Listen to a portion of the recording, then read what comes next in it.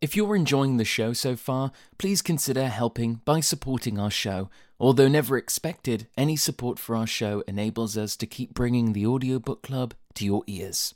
Hello and welcome to the Audiobook Club. In this week's episode, we are so lucky to be joined by audio engineer and audiobook director Samuel Wilkins. Thank you so much for joining me on the podcast. How are you today? Hello, John. Yes, I'm all right, thank you. And I'm just warmed my voice up and I'm ready to go. And as you may have, you may not notice, we both have the same microphones. We do. I swapped mine out just so we'd match. We're Yeti friends. As is tradition on the show, I'd love to start right at the beginning. Would you be able to tell us a little about your background, a little about yourself, and how you came into the world of audio and audiobooks? Well, I grew up with audio from a very early age, as I am completely blind. Mm-hmm. So audio was pretty much a medium I listened to all the time, or I should say audiobooks were a medium I listened to quite a lot of the time. Of course, I also listened to audio dramas as well, some of the BBC ones, but also ones by other organisations at the time, such as Hodder and Children's, done by Mike Carrington Wood, and also Rainbow Theatre when they did their audio productions. And of course, I was very well known for rewinding and playing back bits on cassette because I wanted to know, how are they doing these things? And I was trying to analyse them. And so when I was in secondary school, I did music, GCSE, and I was very good at it. And I wanted to do music production. And to that end, in university, I got a degree in live and studio sound and did quite a few projects, which I'm very proud of, including doing an album, or I should say an EP, with binaural audio and convolution reverb. Binaural audio, for those who are not familiar, is 3D sound using headphones. So it's like surround sound, but you don't need a whole lot of speakers. Oh, okay. And convolution reverb is reverb that's based around actual sound. So you take a sample of an actual venue, say your favorite church or a concert hall or whatever, and you do that by bursting a balloon or using a starting pistol or similar, and then it uses an algorithm to replicate that sound. So you could even do binaural reverb with that. Yeah.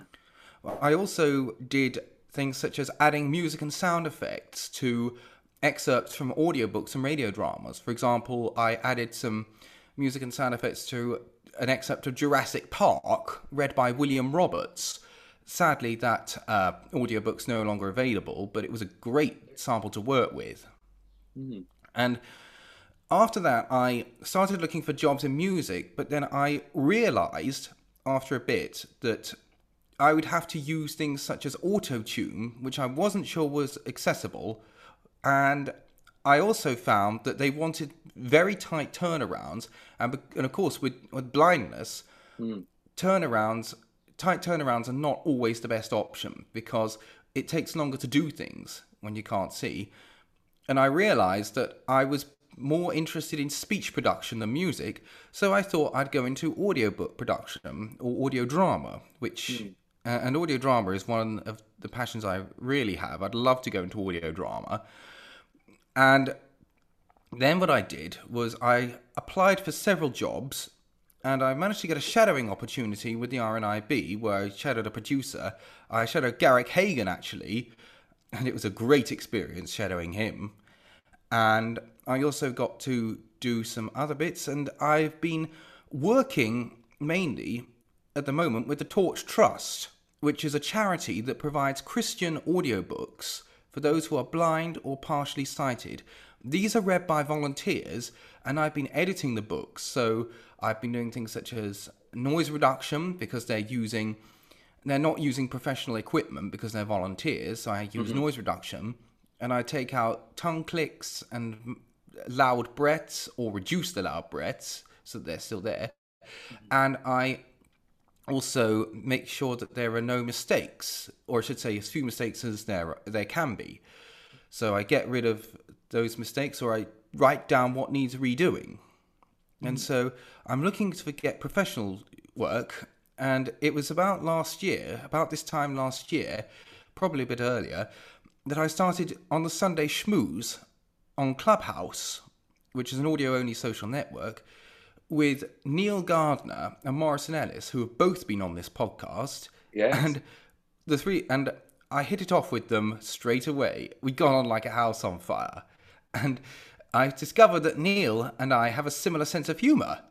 In fact, one day I said to him, I'm sorry I couldn't be on the last Sunday Schmooze as I was away. I only wish I could say I was sorry I can't be on this one. And he knew I was joking and played along by saying, how rude! But that's pretty much where I'm at now. Yeah, that sounds great. There's lots of things that I want to ask you about there. Do you think, so you've mentioned sort of listening to audiobooks and audio dramas, for a very long time. Were you always kind of certain, as well as music as well, were you always certain that you wanted to be a part of the production of those mediums?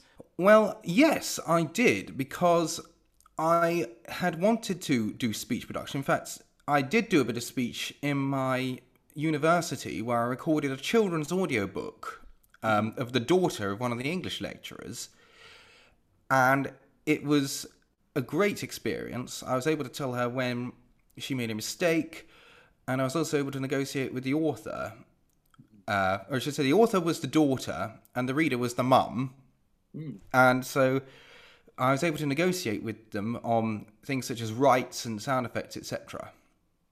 But I did want to do speech production as well as music production because I just like the production side of it. I'm not really keen on... Well, I am keen, but I felt that my forte wasn't really in the narration or the actual playing of music, because I actually... In fact, I produced for the Torch Trust a best practice guide on audiobook reading, and I realised when I was doing that the outtakes were so frequent that I thought, oh my gosh, I better stick to directing. Because the thing is, I was reading in Braille, and the fact is, when reading in Braille, you have to, you can't scan read a line. You have to read, I should say, word by word. So you can't read several words ahead. If you try to do that and read out loud, you're going to lose yourself. Yeah, of course. It's very slow, and it means you can easily make mistakes. For example, you can say things the wrong way round because you think you know what's coming up, and then you find that's not the case. I mean, you should hear my outtakes. I ended up saying things such as, the accent tab channel... accent tag, not accent tab, you stupid man. And... cut one of the legs. No! And at one point I said, no, it's the other way around. You see what I have to put up with? And even, just so you know, folks, I have to do this sentence about 50 times, and I'm really mad about it. That's okay. What about directing audio stood out to you specifically? What about directing stood out to you, do you think? Well, the reason I like directing is because it means you can have a part to play in the audiobook production process, but you're not actually doing the reading, and you're working with someone because you're sitting in front of someone, or I should say in front of the glass, and someone's looking at you. Or if you're doing it over Clean Feed or Zoom, you've got someone on the other end, and it means you can actually read along with the person, and you can spot mistakes, and you can actually tell them if there's something wrong.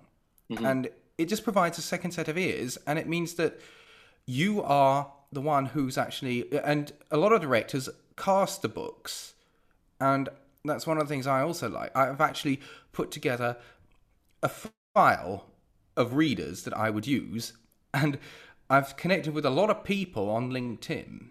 Doing that is actually a very good idea, because it means you get to know these people, and you can actually call on them if you need to.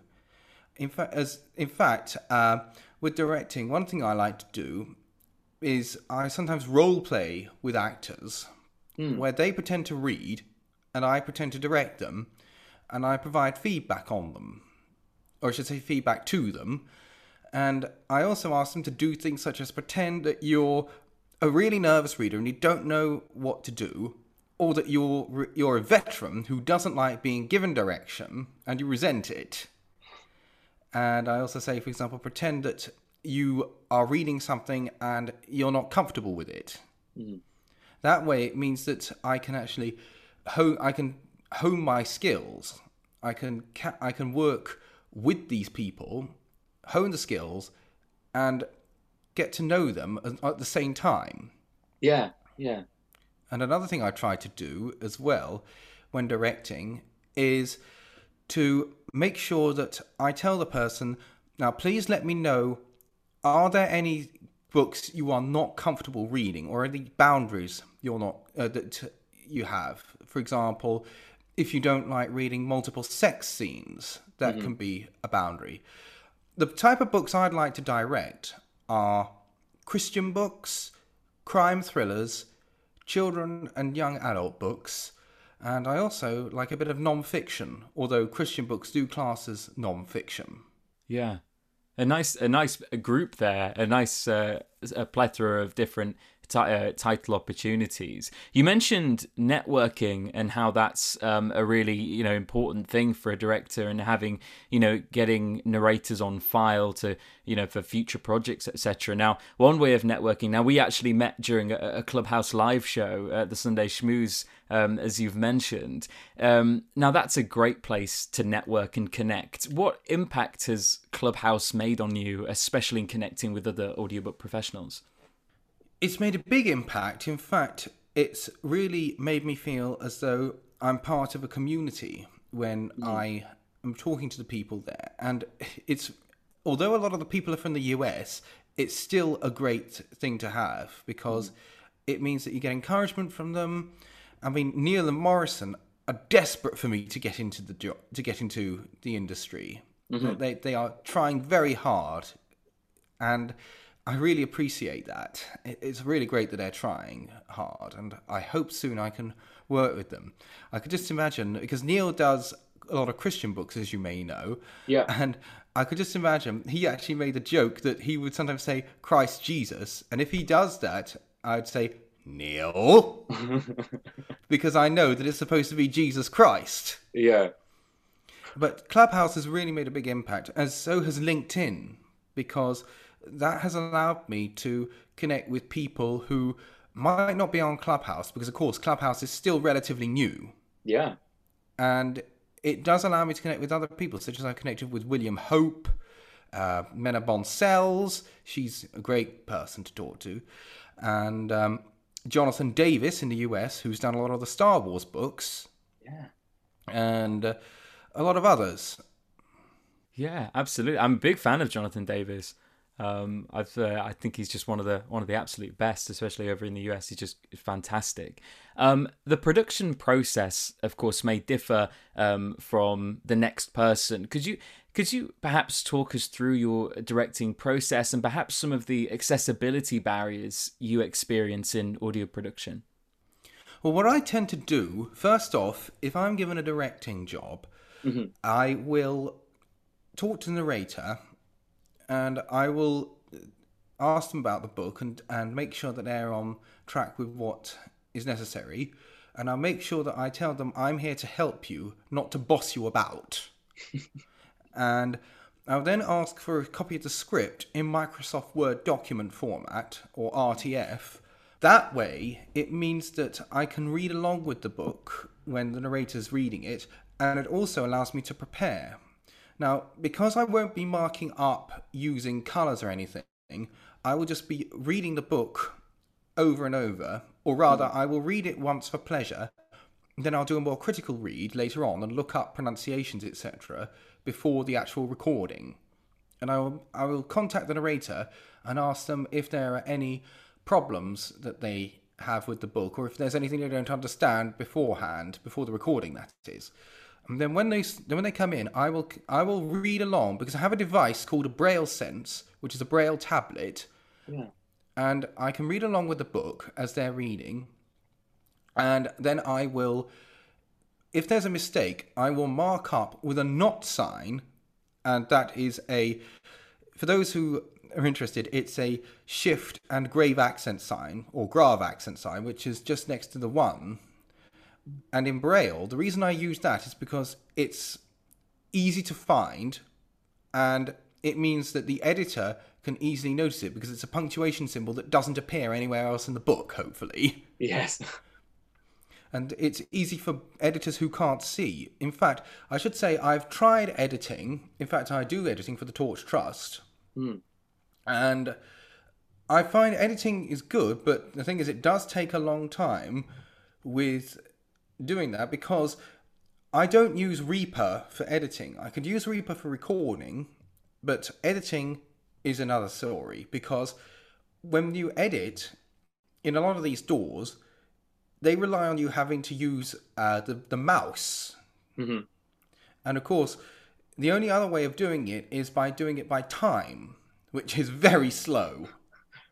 I mean, try doing that professionally when you've got a tight deadline, having to edit completely by time. So I do that. I do the editing with the... I use Gold... And so I use Goldwave for editing. That way, it means that I can do a start and end marker on bits I want to get rid of and then delete them or silence them. In fact, it's like using an old tape machine. Oh, right. Okay. But one thing to remember, if you want to use a blind editor or partially sighted editor, remember it will take them longer to edit because it can take an hour to edit 15 minutes of audio. Because remember, we can't see the screen. We have to rely completely on our ears. I mean, I've actually challenged a couple of editors, Steve Croft and Dean Allison, who are great editors, to try editing an audiobook when they are with the screen off and only with the keyboard. And they've actually said, no, we can't do that. Or I should say, we couldn't imagine doing that. Yeah, absolutely. And when directing, I prefer directing to editing because you're actually working with someone. You're not just sitting on your own. And with directing, I will sometimes add humour in. For example, when I was doing a role play with reading a book, a Christian book, one of the lines was, "It's painful to watch some of the X Factor auditions," and the narrator said, "Axe Factor," and I said, "Oh, Axe Factor, is that a reality television show involving lumberjacks?" I like to add humour into these things, and sometimes I say, "Sorry, it sounds like you said dweem instead of dream," and at one point I said, "Sorry, it sounded like you said one Fred of mine instead of one friend," and he said, "Oh, I love Fred." So as you see, I try to add a bit of humour into the directing process, but I'd love to do more directing. Yeah, absolutely. I think it helps as well. It can be, narrating an audiobook can be, sort of awfully, occasionally a little bit tedious and tiring, obviously, with it, long recording days and such. So I think that adding that level of personality in there is a must. It just helps the whole, situation. It puts the narrator at ease and things like that. Save the outtakes if possible, and because I think it would be good to have more outtakes at the end of audiobooks, so listeners can actually see what happens. Yeah. And one thing I also do is I'd speak to the narrator and tell them, because I can't see you, you need to be a bit more verbose with me. So tell me if you're not feeling comfortable about something because I can't see your face. We were speaking before about the RNIB and opportunities they and other organisations may advertise, and I thought you had some really valuable insight about this topic. Would you be able to share your thoughts with us about this? Certainly. The RNIB, as with other disability charities, are still companies or still businesses, and so they have to operate within business recruitment law and employment law. So even though they're non-profits, they still have to operate as though they are for-profit organisations when it comes to employment. And in fact, in some ways it's even more difficult because they have to meet the expectations of their donors. So it's worth asking someone who is blind or partially sighted who wants to go into the production process, have you tried the RNIB or the NLS in the US, The NLS is in the US, the RNIB is in the UK, not the other way around. But do be prepared for them to say, yes, I have, because the RNIB is not required to employ those who can't see. In fact, they have turned me down several times, but it's understandable because there are a lot of people going for the same job of producer. Yeah. And if they were to employ every blind person, it just simply wouldn't work. They wouldn't be able to provide the money. They wouldn't have the money, I should say, to do that. And it's the same with the NLS. They cannot provide employment opportunities for everyone, I should say, who is blind or partially sighted, because they simply don't have the resources. So it's worth remembering that the RNIB and NLS are good starting points, but be aware that they may say no, and they may not offer training opportunities because they might not have the resources to do so. Yeah, absolutely. I think that's really, a really valuable insight and something to really keep in mind. Now, we've spoken about the difference before, over email before recording, how the difference between audio drama and audiobooks are often blurred. Now, people don't really know kind of where to draw the line between the two, especially as both mediums sort of expand and grow and things like that over time. I'd love to hear your take on this and how your process adapts between the two. Well, I haven't directed any audio drama yet, although I'd love to. But one thing I will say is that audio dramas as audiobooks are not new. They've been going along for some time. In fact, even before BBC Radio Collection started releasing their titles as audiobooks on cassette, we had what might be considered spoken word albums, but would now be considered audiobooks, where you would have, say, a film's soundtrack recorded with narration. And they did this with MGM, and also in the 1960s they released those sorts of things on LPs. In fact, the Century 21 record label, who had things such as Thunderbirds, they would actually release abridged versions of the stories with in-character narration. And those would have been classed at the time as spoken word albums. But now I would think they are more audiobooks. So these things have been going on for some time. And I don't think there is really a line between audio drama and audiobook anymore. It's really been blurred. And I personally think with audio dramas and as audiobooks, it can be done, and it has been done. And it's great when you have a really good audio drama because people can listen to them at any time. And it means that they can go onto their favourite audiobook platform and buy them. I mean, even the Doctor Who's that were considered the missing Doctor Who episodes, Mark Ayres, who actually produced them, he classed them as audiobooks. When he had narration of the missing Doctor Who episodes with the soundtrack, he classed them as audiobooks. Yeah. And so it's worth remembering that audiobooks don't just mean a single voice narrative. They can also include multi-voice narratives. In fact, one of the prime examples of a multi-voice narrative is the His Dark Materials trilogy, which was directed by Garrick Hagan, who I mentioned earlier. And in that one, you have a main narrator, in this case Philip Pullman, and all the characters are played by different actors. And that is the sort of thing I would love to try directing a multicast drama like that. Because I could actually fill in, if, for example, you have a narrator recording their bits, I can fill in the actual dialogue, because I do fancy myself as a bit of a narrator, even though I wouldn't actually do it professionally, so I can provide that for them. Yeah, absolutely. I've been lucky enough to be involved in a full cast audiobook production before, and they are so much fun. Really just getting stuck into one character as opposed to, narrating a set of them. It's quite addictive, really. as an audiobook director, when either working with a narrator yourself or even listening to an audiobook for pleasure, what do you look for in a narrator's performance that sets them apart? Are there any certain aspects to a performance that make you think, whoa, this person really knows what they're doing? Well, what I like is, because I've grown up with audio drama, I'm a bit spoiled by it.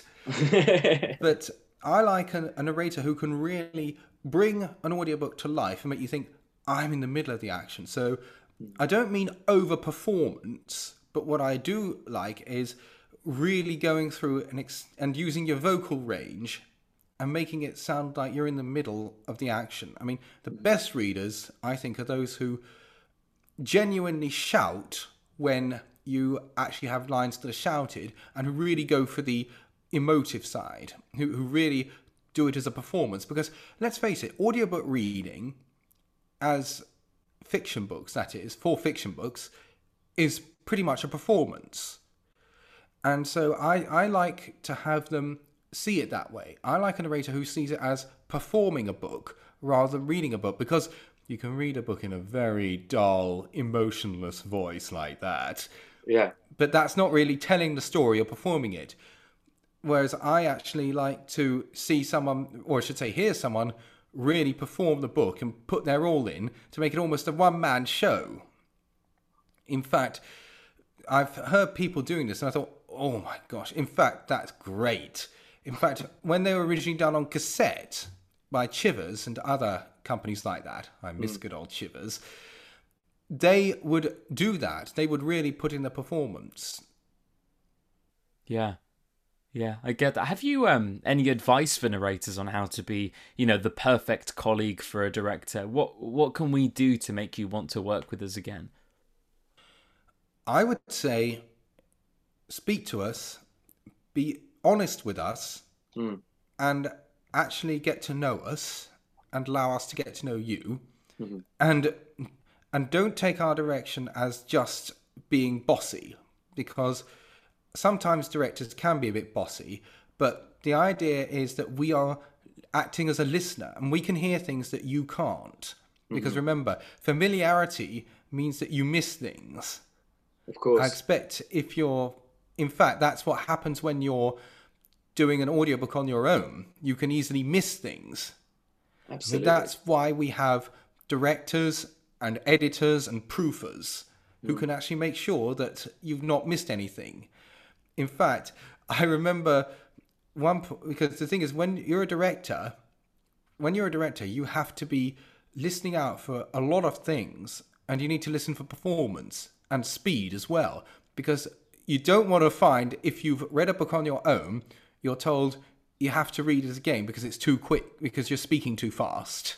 In fact, when I was editing a book, there was a mistake that could have been avoided if I had been directing it, which was a major mistake. The actor, or I should say the volunteer who was narrating it, he had to read this sentence: "Sin is not junk food, where you have to be careful how much you have, but it's fine as an occasional treat." Unfortunately, the actor missed out the word where. So it ended up saying, sin is not junk food. You have to be careful how much you have, but it's fine as an occasional treat. And I thought, oh my gosh, he should have... I think he's going to be really upset that he missed that. Yeah. Yeah. Oh, absolutely. Absolutely. Well, it's the thing, if you narrated a book and it's got 120,000 words in there, you're not going to get every single one of them right, or you're not going to get them all in the right order. You just have to accept that as part of the process. And that's, as you say, that's why directors and proofers and editors are so valuable and worth their weight in gold, I would say. How could the industry be more inclusive? How can production studios and the rest of us be of use to better the accessibility issues that we currently find? Well, I think the best solution would ideally be for the companies who make the audio software, plugins and hardware to make them accessible in the first place. But of course, that's not going to be a reality. So what we can do is, the publishing industry in general could slow down to allow people who have disabilities more time to do things such as edit and proof.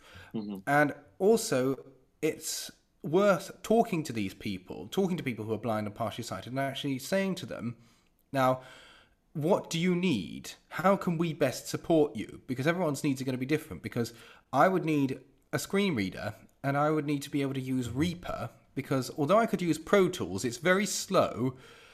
If the best solution would probably be Reaper with or without a control surface.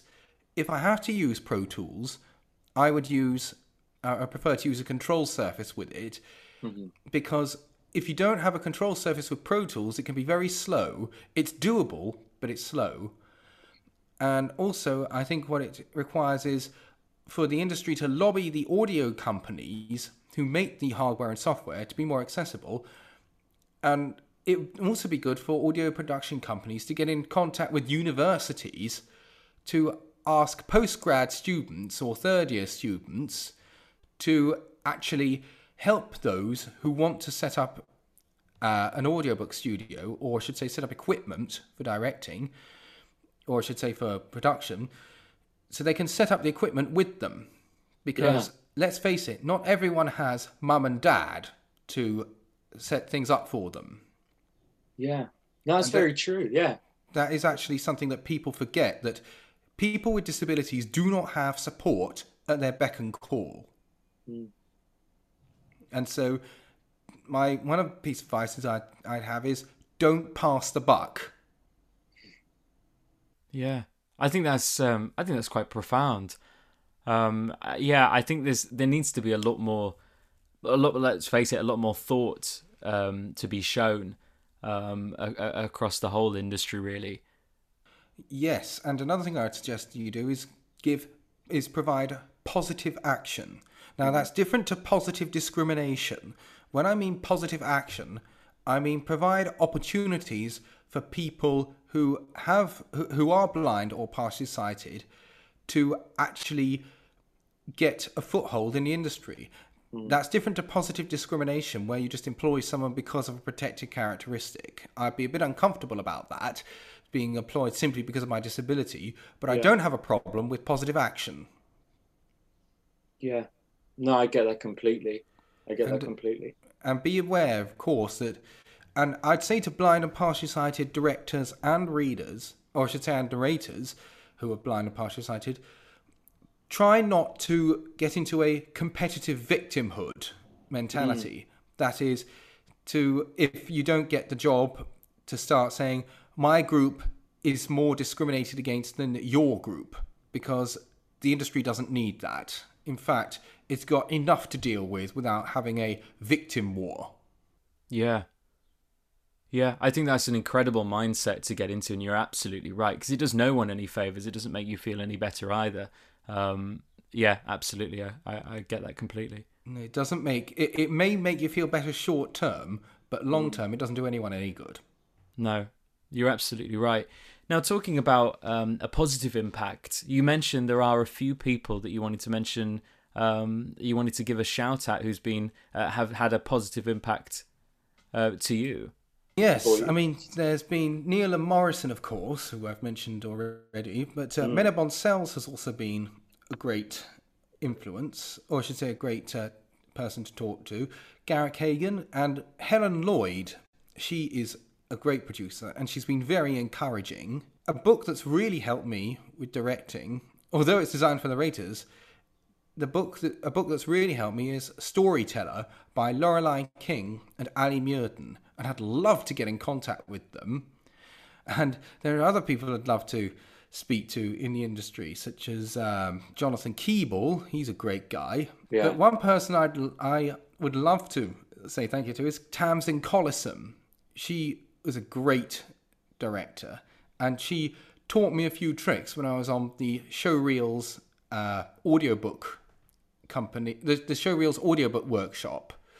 She was a great person to help with. And there are some narrators I'd love to work with as well, such as Sarah Ovens, as I said, Jonathan Keeble, and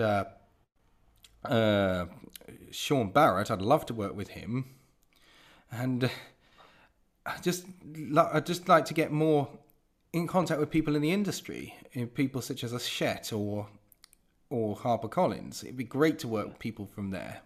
Yeah, absolutely. Well, if there's anyone listening to the podcast with connections with those people, let's try and do what the internet does best and get a hold, and maybe we can have a little, a clubhouse meeting, or, have them join some sort of forum or something, and we can try and make that happen. But yeah, I agree with all those names, actually. And that book you mentioned, that's helped me personally a tremendous amount. I think it's a fantastic book for narrators and anyone who is interested in audiobook production as a whole. It's just a brilliant book. It's great. I mean, I remember listening to it and thinking, this is gold dust. I remember Lorelei King from other things I've heard, because she's so famous. I'd be honoured to speak to her. Yeah, me too. With all the news, it can be a little bit doom and gloom, but with all the news about AI and text to speak and all those other, the thing that Google's doing, are you hopeful about the future of our industry? Well, it's interesting you mention that, because I use AI for speech all the time.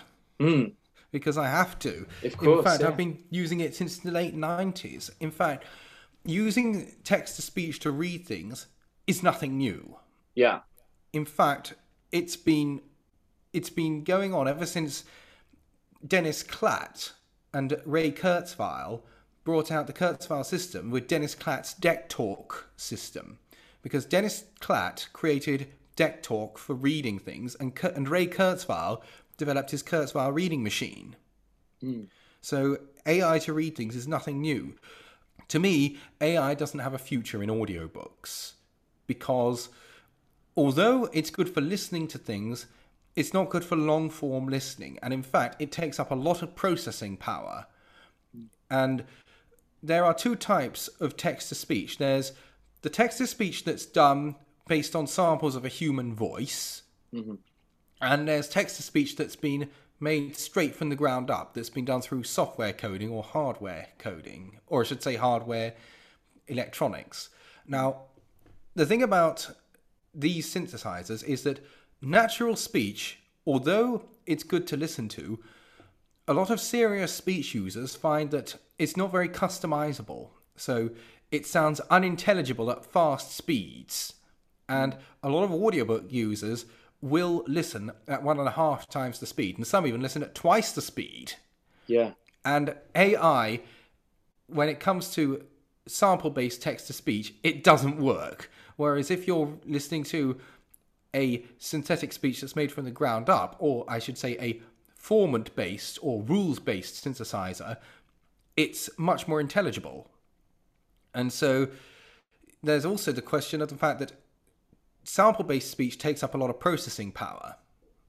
In fact, if you try and download voices for the iPhone or the iPad, you'll find that the more natural voices are several hundred megabytes, whereas the voices Fred and Victoria, at the time of recording, which are the classic Mac voices, are only 1 or 2 megabytes. Oh, right. So AI has its place, and it's fine for doing things such as reading your emails or reading bank statements or confidential information. So I don't have a problem with that, but it's not good for audiobook reading. I mean, who wouldn't want, say, Martin Jarvis as your synthesizer for your screen reader reading out your bank statement, or Jonathan Davis reading out your text from your girlfriend? I would love that. yeah, I'm fully with you on that one. Yes, but of course, that is a good use of AI. Yeah.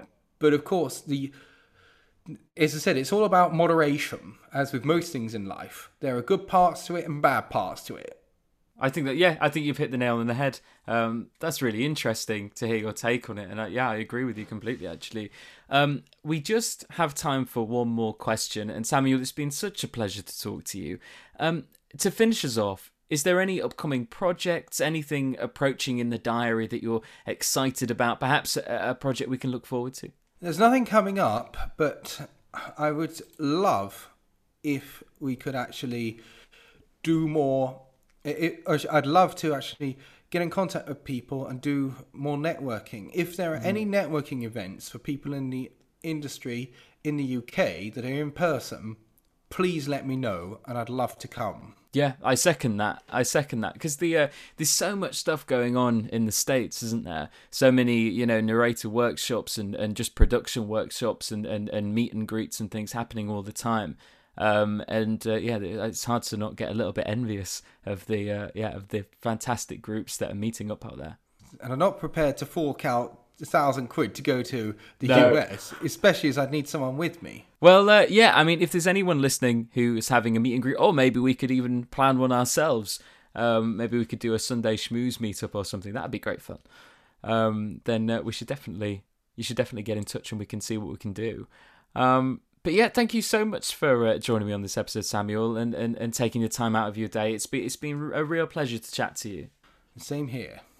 So that just about does it for the episode of the Audiobook Club. All of the relevant links to social media accounts and websites, etc., will be linked in the description and the show notes. Thank you so much for making us a part of your day, and another huge thank you to Samuel for joining us. You're welcome. Goodbye. Thank you so much for listening to this episode of the Audiobook Club. This episode was sponsored by Pro Audio Voices.